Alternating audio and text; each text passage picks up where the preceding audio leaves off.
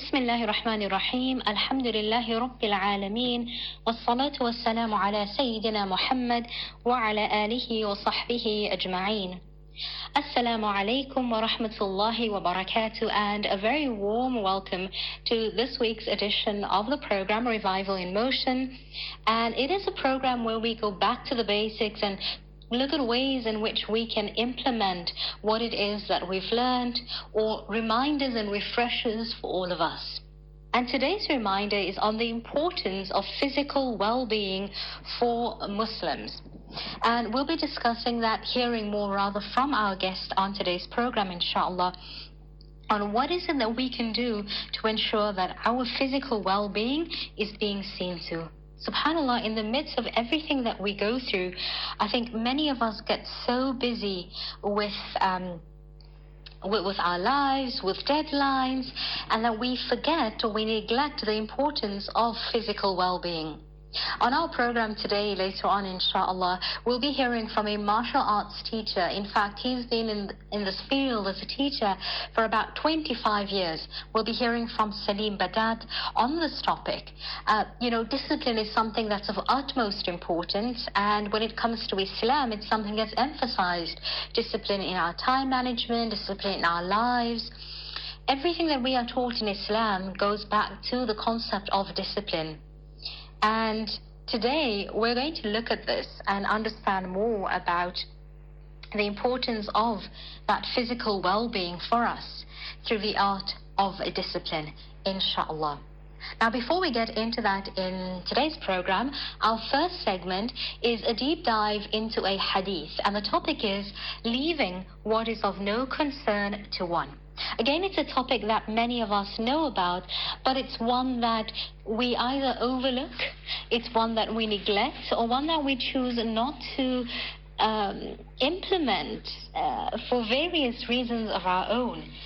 And that itself is something that should be a grave reminder that the Sunnah is there for us to learn. It's there for us to learn how to implement a lifestyle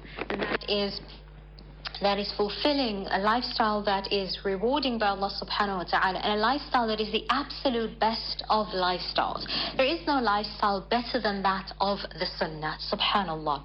On the authority of Abu Hurairah radiallahu anhu, who said, Rasulullah sallallahu alayhi wa sallam said, part of the perfection of a person's Islam is his leaving that which is of no concern to him. This hadith by An-Nawawi is stated as being a Hasan grade hadith, and it is also recorded by At-Tirmidhi. So let us look further into this and understand this. Now, Imam Ibn Abi Zayd al-Qayrawani al-Maliki stated that 4 hadiths are a foundation for manners, etiquette and behavior in Islam. Number 1, whoever believes in Allah and the last day should speak well or remain silent. And then the second hadith, which begins part of the perfection, we've covered that in the past. The third of which is do not get angry. And the fourth of which is a believer loves for his brother what he loves for himself. So let's look into exploring this part of the meaning of perfecting one's Islam.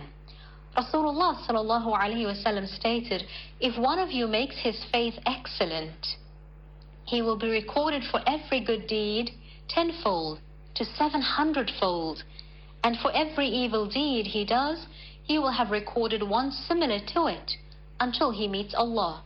Sahih Muslim.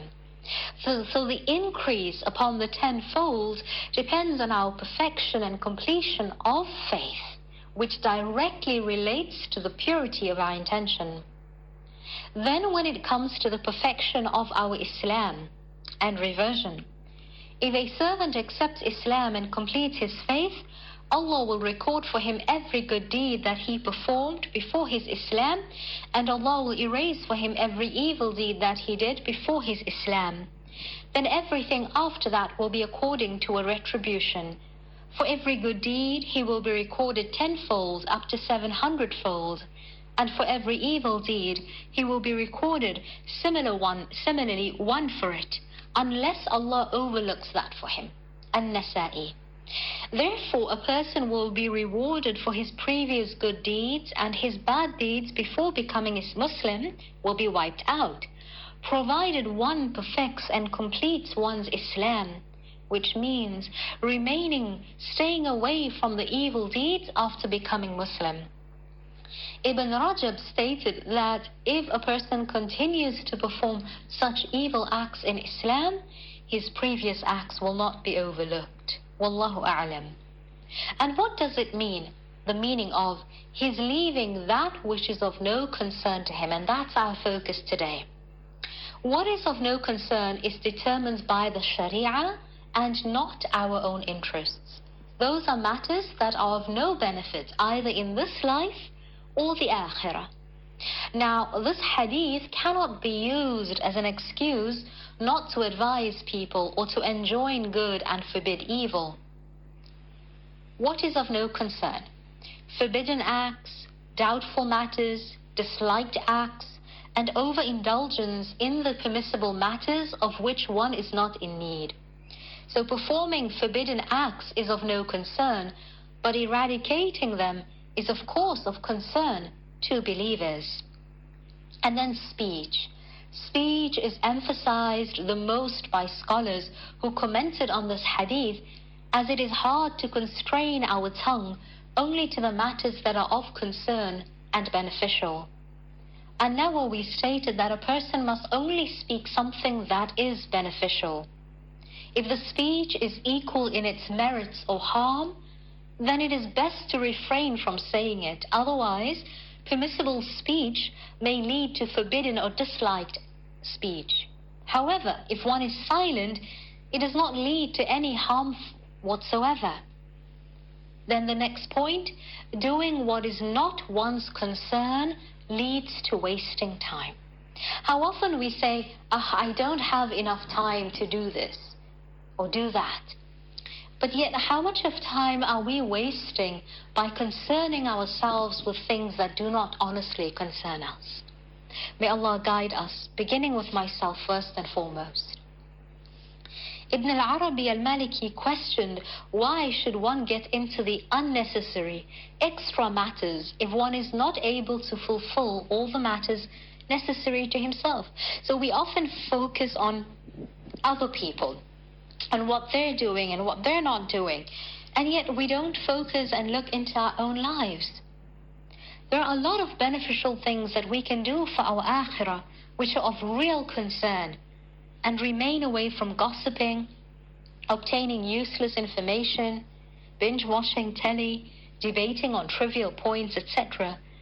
This is a sign that our Islam is not complete or perfect, and it is a sign of our poor understanding of Islam. Al-Hasan al-Basri said, a sign that Allah has turned away from a servant is that he makes him busy with matters that are of no concern to him. A true believer is heads and shoulders above the petty, useless activities that so many people get involved with in this world. Many societal problems arise from people meddling into the affairs of others. In this one short sentence, Rasulullah sallallahu alaihi wasallam recommends a way to avoid all these kind of problems. If we have perfected our iman, and if we've reached the level of ihsan, we will spend all of our time in doing things that we know Allah is pleased with. And this is alluded to in the hadith by the mention of perfecting our Islam. It's not easy to avoid what is not our concern. So it is only true, sincere believers who are capable of this. May Allah subhanahu wa ta'ala make me and you and us all of the true, sincere believers. Ameen.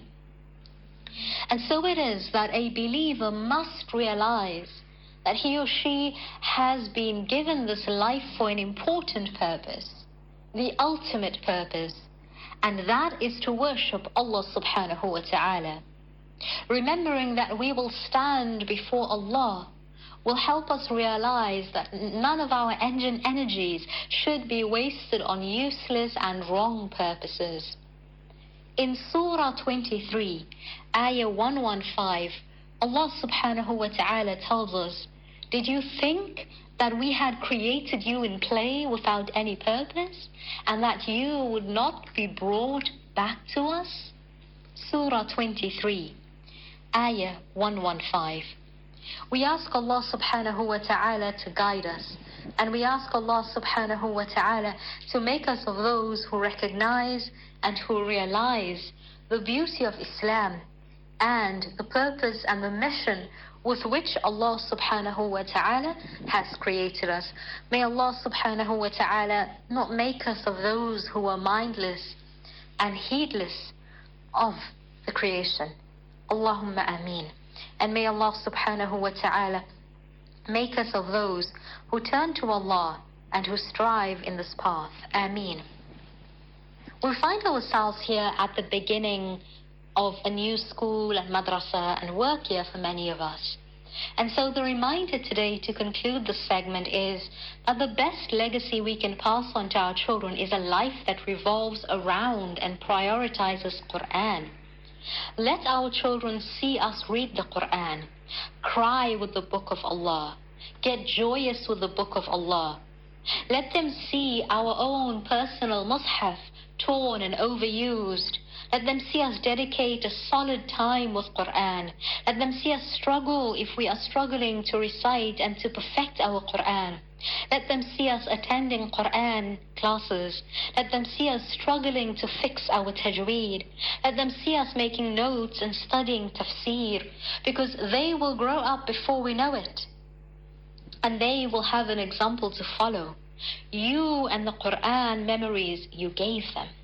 And so the best legacy that we can pass to our children is a life that revolves around and prioritizes the Quran.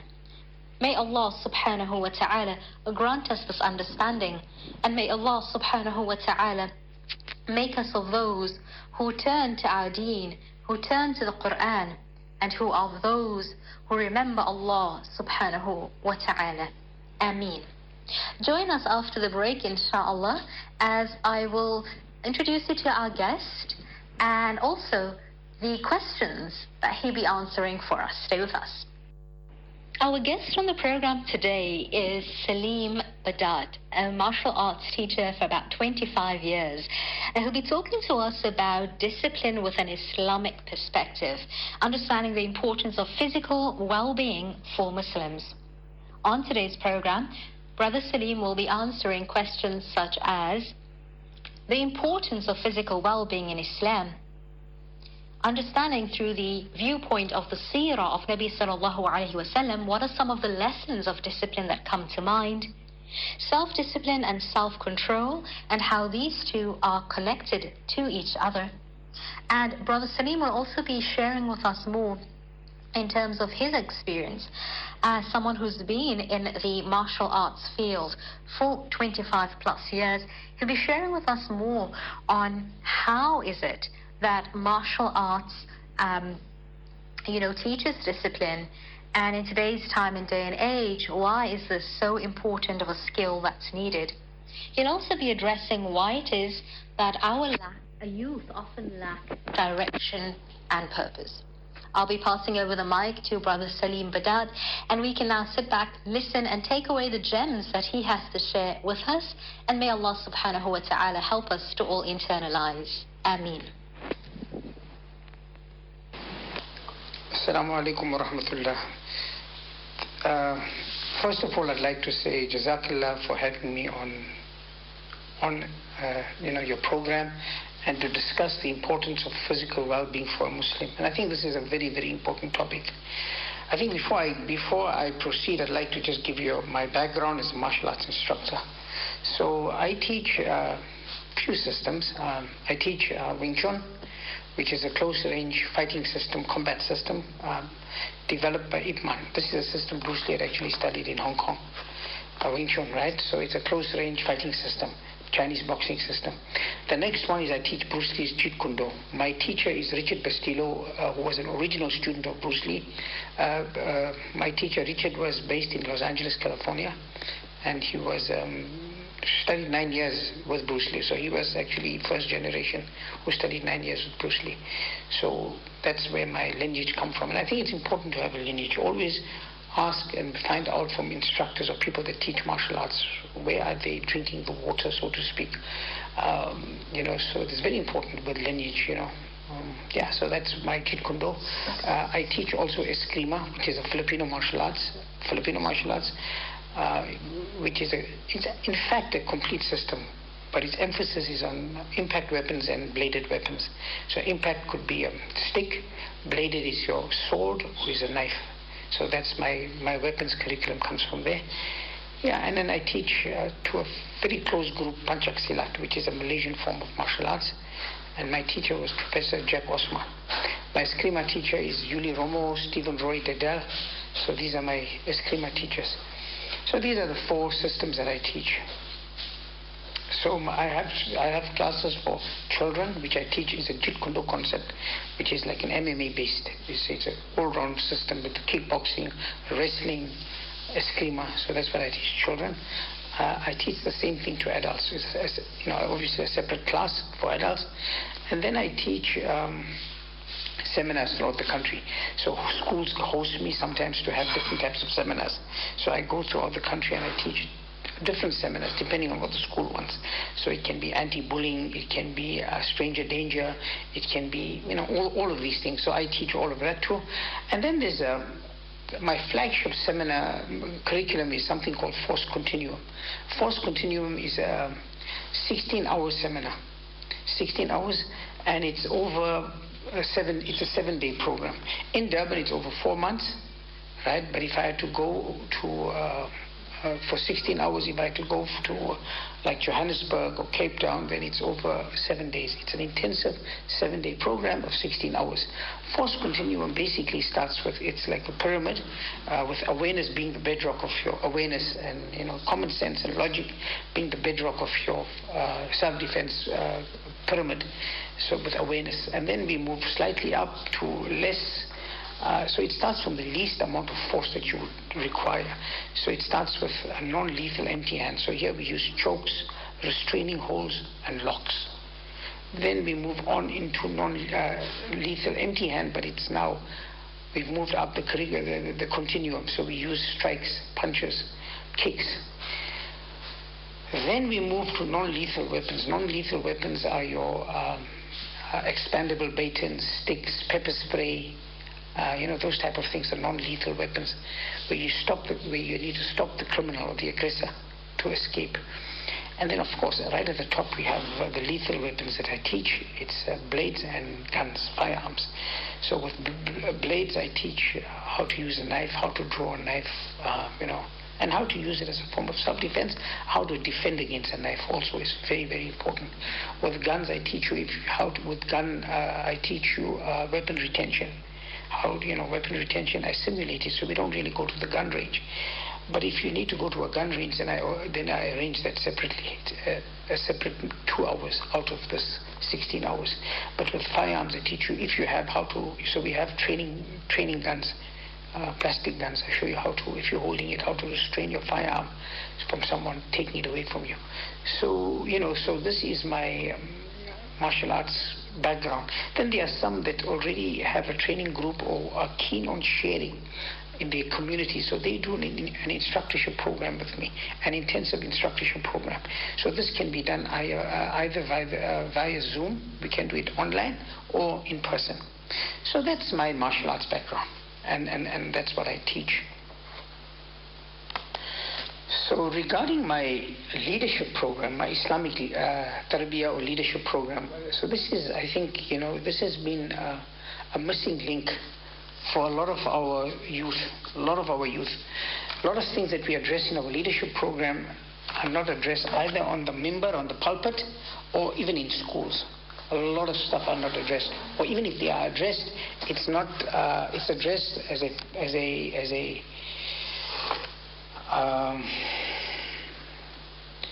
in passing, so to speak. So it's addressed in passing, and it's not focused on. So in our leadership program, there's a few things we look at. First we have to ask, what are the challenges? What are the challenges of our youth? So the challenges are secularism, modernism, things that there are things like LGBT, things like 72 different genders, things like Western form of feminism, things like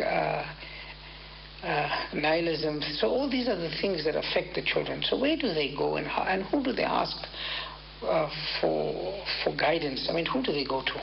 So this is why I think it was very important to have this type of leadership program, Islamic leadership program. In my leadership program, I have guests who are specialists in their areas. So if we speak of, let's say we speak of, or even Islamic history. People don't know our Islamic history. We don't know, number one, we don't know the seerah of the Prophet ﷺ properly. We don't know the four rightly guided caliphs and how they guided Islam. And we don't know how Islam spread to the Persians and the Romans. We don't know the spread of Islam. We don't know the Umayyad Empire. We don't know the Abbasid Empire. We don't know the Ottoman Empire. We don't know the Mughal empires or the Mongol empires that converted to Islam and became the Mughals of India. We don't know the Muslim occupation of Spain, when the Berbers occupied Spain, and how that became the stimulus towards the Renaissance in Europe. We don't know of the contributions that Muslims have made either in science or in astronomy or in geology or in marine life or in psychology or in philosophy or in medicine. Or we don't know of Ibn Khaldun as the greatest sociologist, and he wrote the Muqaddimah. We don't know of the Muqaddimah. We don't know of Ibn Khaldun. We don't know of Ibn Sina, where he developed philosophy, Islamic philosophy. So there's so many things our youth don't know. So it's very important for us to understand the history. So I'll get scholars on each subject matter where they specialize to come and address our youth. So this is very, very important. Then if we ask ourselves, what type of training do our youth get so that they become the leaders of tomorrow, so that they become part of governance? I mean, we have Ibrahim Rasool. I mean, how many Ibrahim Rasools do we have? We don't have enough. I mean, Ibrahim Rasool came out of the MYM, Muslim Youth Training, Muslim Youth Movement, or he was inspired by that. But we need people like that. How do we do that? We need to start training them. So if you look at this type of training, 30, 40 years ago, the MYM, Muslim Youth Movement, had a lot of these camps. Unfortunately, due to unforeseen circumstances, they stopped this youth program. Right? So there's definitely a need now to recreate this type of youth program. So I'm based in Durban. So how it works is, this youth program is once a month, 3 hours a month, this youth program, where we will address different topics, different topics. And it's a 3-hour program once a month. So this is in Durban. But what's stopping us from doing this in Johannesburg or Cape Town? We could do this in Joburg and Cape Town, where I will, get the right people to come and address different topics. So this is very, very important, inshallah. So this is our Islamic leadership program. And Jazakallah. So that's it. So regarding the purpose, the topic for discussion is the purpose of physical well-being for a Muslim and why it's important. So that's the topic. So we need to understand that Allah Ta'ala has given us this body, our health, as an amanat, as a trust. Allah Azza wa Jalla has given it to us as an amanat. So if Allah has given it as an amanat, what are we doing to take care of this health that Allah has given us, to take care of this body that Allah Ta'ala has given us? Unfortunately, we have forgotten the Sunnah. We have forgotten the Sunnah of taking care of ourselves, of taking care of our physical well-being. Unfortunately. So we have not fulfilled the amanat as such. Because the Prophet ﷺ said that teach your children how to ride, how to swim, and how to shoot, so that they can protect themselves, they can protect society, and they can protect the environment. Now if we look at our children, how active are they? So only you can answer that. How active are our children? And if they're not active, then we need to get them active. And if you are not active as a parent, then you need to start getting active. That's very, very important. So we all need to understand that this is number one, an amanat. And if you look at the seerah of the Prophet and you look at the seerah of how he lived with his companions, they were always active. They were always active in whatever they did. So we need to emulate this. So regarding the importance of self-defense training, first of all, we need to understand that everything stands at the razor's edge of danger. Everything. And it must be fought to protect. We have to be able to protect our deen, our life, our property, our family, our country, or even our personal safety. But we must be in a position of strength that we can protect if anything goes wrong. And remember, the key to survival is confidence. And self-defense training is second to none when it comes to confidence and personal safety. I mean, look at Hazrat Umar. Hazrat Umar's army, as a prerequisite of entering his army, you needed to mount a horse in full gallop. Now, can you imagine how difficult that is? But that was it. And it was the same army that conquers the superpowers of the day. It conquered the Byzantine, the Roman Empire, and it conquered the Persians, the army of Umar. Now, if we look at our South African context, if we look at our youth, we look at our adults, and what we notice? We notice that we only embrace the sunnahs that suit us, the sweet sunnahs or the easy sunnahs. But the sunnah of training hard, the sunnah of preparation, the sunnah of all of these things, you rarely find it. It's there, but you rarely find it amongst most people. That is the problem. Our youth, even us, we've become lazy and we've become slothful. That is the problem. And do you think that the Prophet ﷺ would be happy to see our state? If he came today and he saw the youth, if he saw us in our masjids, out of shape, fat, out of shape, and then he saw that because we are out of shape and we don't train, then obviously we are not prepared. If anything goes wrong, we are not prepared. And we lack the courage. That is the problem, because of lack of confidence. So when you have no lack of confidence, then you have no courage. Remember, the Prophet said a strong Muslim is better than a weak Muslim. Although there is benefit in the weak Muslim, he said, but the strong Muslim is always better. This is his saying. Why do we not understand what he is saying? And how do we protect ourselves, our family, our community, our country, our environment? If we are weak, that is my point. We need always to be in a position of strength and to follow the seerah of the Prophet. Remember, they used to wrestle.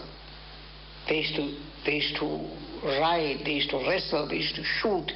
They were always prepared and they were always ready. Now ask ourselves, are we ready? Are we ready? So in today's age, martial arts teaches us to be alert in a way. Even if we're opening all the doors of our car, of our home, keeping an eye on the environment. And the important thing is not to be caught off guard. So Jeff Cooper developed the color coding system. So the color coding system, he speaks of the levels of awareness. So level white, he speaks of, and he refers to it as a victim state. A victim state is, as an example, right? How many of us are guilty of this? We are at the robot, or we park there, the lights are red, and the windows are open, or even if the windows are closed, we are just not aware of who's behind us, who's next to us, who's around us. We're either busy on the phone, and that's actually a victim state. And the criminal can see that you are not aware of him, and then he pounces on you. Either steals your phone, or breaks the window, or if the window is open, he steals your phone, or he snatches your bag. And then this is a common thing when people say, I didn't see him. He was there. He's not a ghost. He was there. But you were in the victim state. You were not aware of your surroundings. And that's very, very important. Never to be in a victim state. The next state is a color code orange. Color code orange is like a relaxed form of awareness. This is a very important state that most of us should be in. Most of us should be in this color code orange. Why? In a relaxed state. So a relaxed state would be, I'm walking down the street, I see a group of people, and I'm not sure of their intentions. So I cross the street, I go across the street, and I keep on walking so to avoid this group. The mere fact that I've observed them, I could take early action. I could take an early action to avoid it, to escalate it. So that's a relaxed state. Then the next state is a red. It's a heightened state. So I walked across the road and I keep on walking, but I see that they've noticed me and they also walk across the road towards me. Now this is a state where I make a decision, fight or flight. This is where I realize, things are escalating now. I either fight or I flee, which you should be fleeing, of course. But it gives you that option and you see it all coming. And this is very, very important. So we should understand all of these things, this heightened awareness. Now, if we look at the seerah of the Prophet, and we have to see martial arts discipline in today's age, we look at the seerah of the Prophet fought many, many wars. Some say close to 60, either actively or non-active, but he was part of these wars. Now, where he had time to sit and do other things, of course he had time to do the important things, but my point is, he fought 60 wars, plus minus. So he was a prophet that was an active prophet, a proactive prophet. And this is very, very important for us to see. So if we look at our lives, or the lives of our youth especially, what are they doing? What are they doing? They follow all the fashions, the fads, the social media influences. And this does not enrich their lives in any way. So they follow all these wrong mentors, so to speak. And then you look at this youth and you look at ourselves too, and you ask ourselves, in KZN we experienced these riots in KZN 2 years ago. The question is, we realize how unprepared we were. A lot of us were unprepared. And we just responded when the need arose. So it was like a knee-jerk reaction. So there was no preparation. So if we ask ourselves, from that time to now, we have time to prepare so that we are never caught off guard. How many of us are preparing? How many of us are training? That's what we need to ask ourselves. The Prophet and the companions were always ready. They were always ready, irrespective if the Quraysh attacked them or whatever. They were always ready for them. So we must remember that Allah has chosen us as His vicegerent, as His representative in this world. And we should be steering the ship towards a new destiny and horizon. We should benefit mankind. We should take them and steer them to what Allah Ta'ala expects of us to steer them. But if you look at, unfortunately, if you look at it, are we really steering the ship?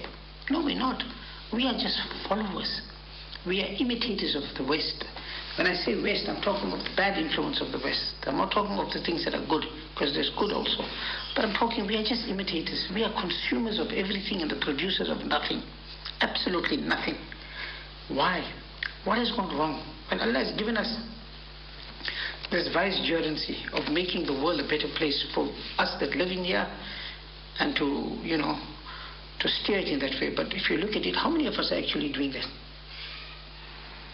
If you look at the life of the Prophet and his discipline, he taught us, salah, to read salah with jama'ah at a certain time is a form of discipline. So even, if you look at the daily life, he scheduled from the morning, how he spent it, when the companions would gather around and he would spend it with them. And then when he'd spend time with his family, then he'd spend time. So if you look at the whole life of the Prophet, it was scheduled, it was disciplined. So we need to discipline our lives. If you look at, as I mentioned, you look at the army of Hazrat Umar, trained in the courtyard of the masjid, trained in the courtyard. So these are lessons that we need to understand and that we need to learn, and then we need to see how martial arts teaches discipline in today's age. It has to relate to how we live. Unfortunately, the youth do not understand their purpose, do not understand the purpose of their lives. Unfortunately, so they follow agendas and narratives of the West that runs contrary to Islam. And this is unfortunately a very bad, very, very bad situation we put in. Secularism has now attacked the Muslims from all fronts. Whether it's a materialistic philosophy of secularism, whether it's LGBT, whether it's Western feminism, whether it's running down the role of a mother, of a homemaker, whether it's running down traditional values of family, of relationships. So there's a total onslaught on the Muslim Ummah. And unfortunately, youth don't know how to address it. See, to fight your enemy, you need to understand your enemy. To fight the devil, so to speak, you need to understand his agenda. And that is one of the reasons, alhamdulillah, these youth camps and these youth Islamic training programs will cover all of these things to equip our youth on how to confront all of this. We need to, look at the Quran. We need to not only read the Quran, we need to understand the Quran. We need to read with understanding. If we don't understand, most of us don't understand Arabic, so read the Arabic, because there's reward in reading that Arabic. Read it. But also next to it, keep a English translation or translation, so you understand what Allah is telling us. So, because Allah Ta'ala wrote a letter to us, because He loves us, and He wrote this message. What is the message? Allah has written in the Quran what the purpose of our existence is. What is the purpose of our life? Why has He put us here? So if the youth understand the Quran, they will understand their purpose. Because youth really don't know their purpose. I do life coaching as well, so alhamdulillah, I'm a life coach. Besides being a martial arts instructor and leading these camps, I'm also a life coach to both adults and the youth. And I realize that most of them do not understand their purpose. So the Quran and Islam and the life of the Prophet and the roles that he played showed us the purpose of our life. Not only was he a father, a husband, a merchant, a guide, a warrior, it all encapsulated not only discipline, but the purpose of our life and how we should live. So youth don't understand that. They don't even understand, why was I created? Well, we were created, number one is to worship Allah. And Tawheed is the background. Is the bedrock. The bedrock. Tawheed, oneness of Allah. But what does oneness of Allah actually mean? Because we know what oneness means of Allah. Is one. But what are the implications of that? Why is it that when the Prophet ﷺ came to the Quraysh and he told them to worship one Allah, and they fought him to the bitter end? So you need to ask, why did they fight him to the bitter end? What did they understand when he was calling them to oneness of Allah? What was their understanding? What was Rasulullah ﷺ's message when he was telling them worship Allah? What did it mean? Do we understand that? Why did they fight him so much?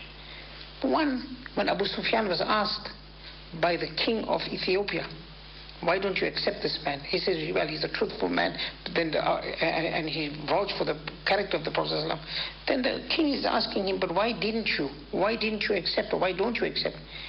Then he said, what, does he expect the slave and I to be one, to be equal? So Tawheed, the implications of Tawheed is universality, brotherhood of man, that all are equal. That's one aspect. But there are other implications of Tawheed. So people don't understand that. So perfection of self, to lead mankind, to stand up for justice, the youth need to understand, and the Muslims need to understand that Allah Ta'ala is talking in the Quran constantly about the importance of justice and speaking truth to power. Islam is a life of activism. The Prophet was active in speaking truth to power. We as Muslims, are we active when we see a wrong, when we see an injustice, when we see a tyrant ruler, think about it. How active are we? And unfortunately, because we don't understand the message of the Quran, the Muslims fell, or the Muslim Ummah went to sleep. And as I mentioned before, we've become consumers of everything and producers of nothing. And yet we were the ones who inspired Europe in the Renaissance. So we've lost our way.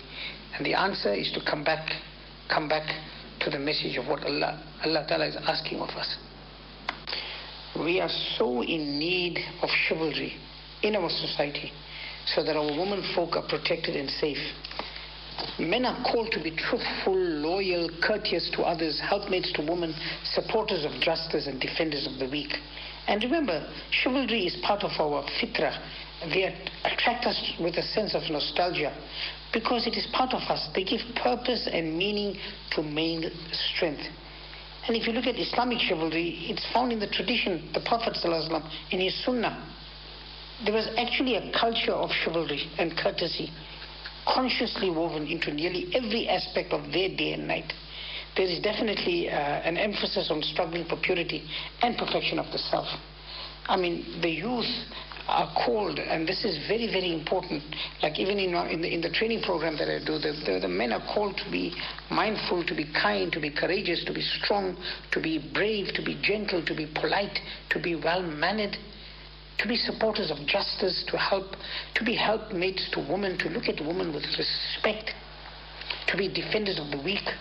This is so important, and this is what is lacking. These are not taught in our schools. And it is not spoken enough. It's not spoken enough to our Muslim youth. These are all important things. I mean, if you look at the West, they are emasculating the men. They are emasculating the men. They are teaching them not to be men. Unfortunately, and a lot of this male strength, they call it toxic masculinity. Toxic. So there's definitely an attack on patriarchy. Therefore, we want men to strive for the status of self-made knights, standing up for justice and courageous enough to exemplify and speak out for virtue without apology, without cleverness, and most of all, without ulterior motives. We want men to be men. We want young boys to grow up to be the leaders of society. And my advice to the boys, this is my parting advice to the boys and the girls, be conscious of what you are watching on social media. Remember, what you are watching can pollute your mind, and the pollution of mind can lead to decadence of the individual, of the family, of the surroundings, of society. Always be aware that Allah is watching you. So be careful. You are your own policeman. Be careful of what you watch. Girls, don't put yourself out on social media. Why do you want the whole world to watch you? Allah has made you so special and has given you the blanket of modesty and sharam and haya. Take care of your sharam. Take care of your haya. Don't put yourself out on Instagram and on Facebook and all these things. So that's very, very important. And that is my message to the youth. So boys, remember what it is to be a man. This is what the Sunnah was calling. This is what the Quran. I mean, if you look at now, look at Hamas. If you look at them and how they're fighting against all odds, and Hezbollah, who's assisting them, and the axis of resistance, and Yemen, and you look at all of this, these are the men we should be exemplifying. The men of today. This is what we need to be. So, Jazakallah. I think parents, remember, share time with your children. Time is very precious, and they grow up so fast. Sit with your children. Talk to your children. Talk to your children. Very important. If they're not going to get lessons from you, then they're going to get it from half-baked lessons from their friends. So be their friend. At the same time, they must understand you are their father. That's important. So sometimes when you say be their friend, but then they lose respect of who the father is or who the mother is. Be the father. They want a father and a mother, but someone they can approach and talk to. So there's two extremes. One is you don't approach them at all and you don't talk to them. The other extreme, you become their friend, so there's no respect. So always the middle ground. Listen to your children when they talk. Sit with them non-judgmental and listen to them and give them proper nasiyah. Okay, so if you want to get hold of me, my name is, obviously, it's Salim Badat, and my number is 081 711 9425. 081 711 9425. So yeah, if there's anything you want to know, if there's any advice you want to seek, if you want to join our programs, our leadership program, our martial arts program, even life coaching. So inshallah. Thank you so much. Thank you for having me. Assalamu alaikum wa rahmatullahi wa barakatuh. And with that, we thank our esteemed guest on today's program for taking our time to answer and address these very important, relevant questions. And may Allah subhanahu wa ta'ala make this a means of us taking course of direction and implementing from this beautiful wisdom in our lives, inshallah. That brings us to the close of this week's edition of the program. Do join us next week as we continue reviving our faith and reviving our understanding of applying our faith, inshallah. Ameen. May Allah grant us barakah in it. And until next week, Jazakumullah khairan for joining us. Wassalamu alaikum wa rahmatullahi wa barakatuh.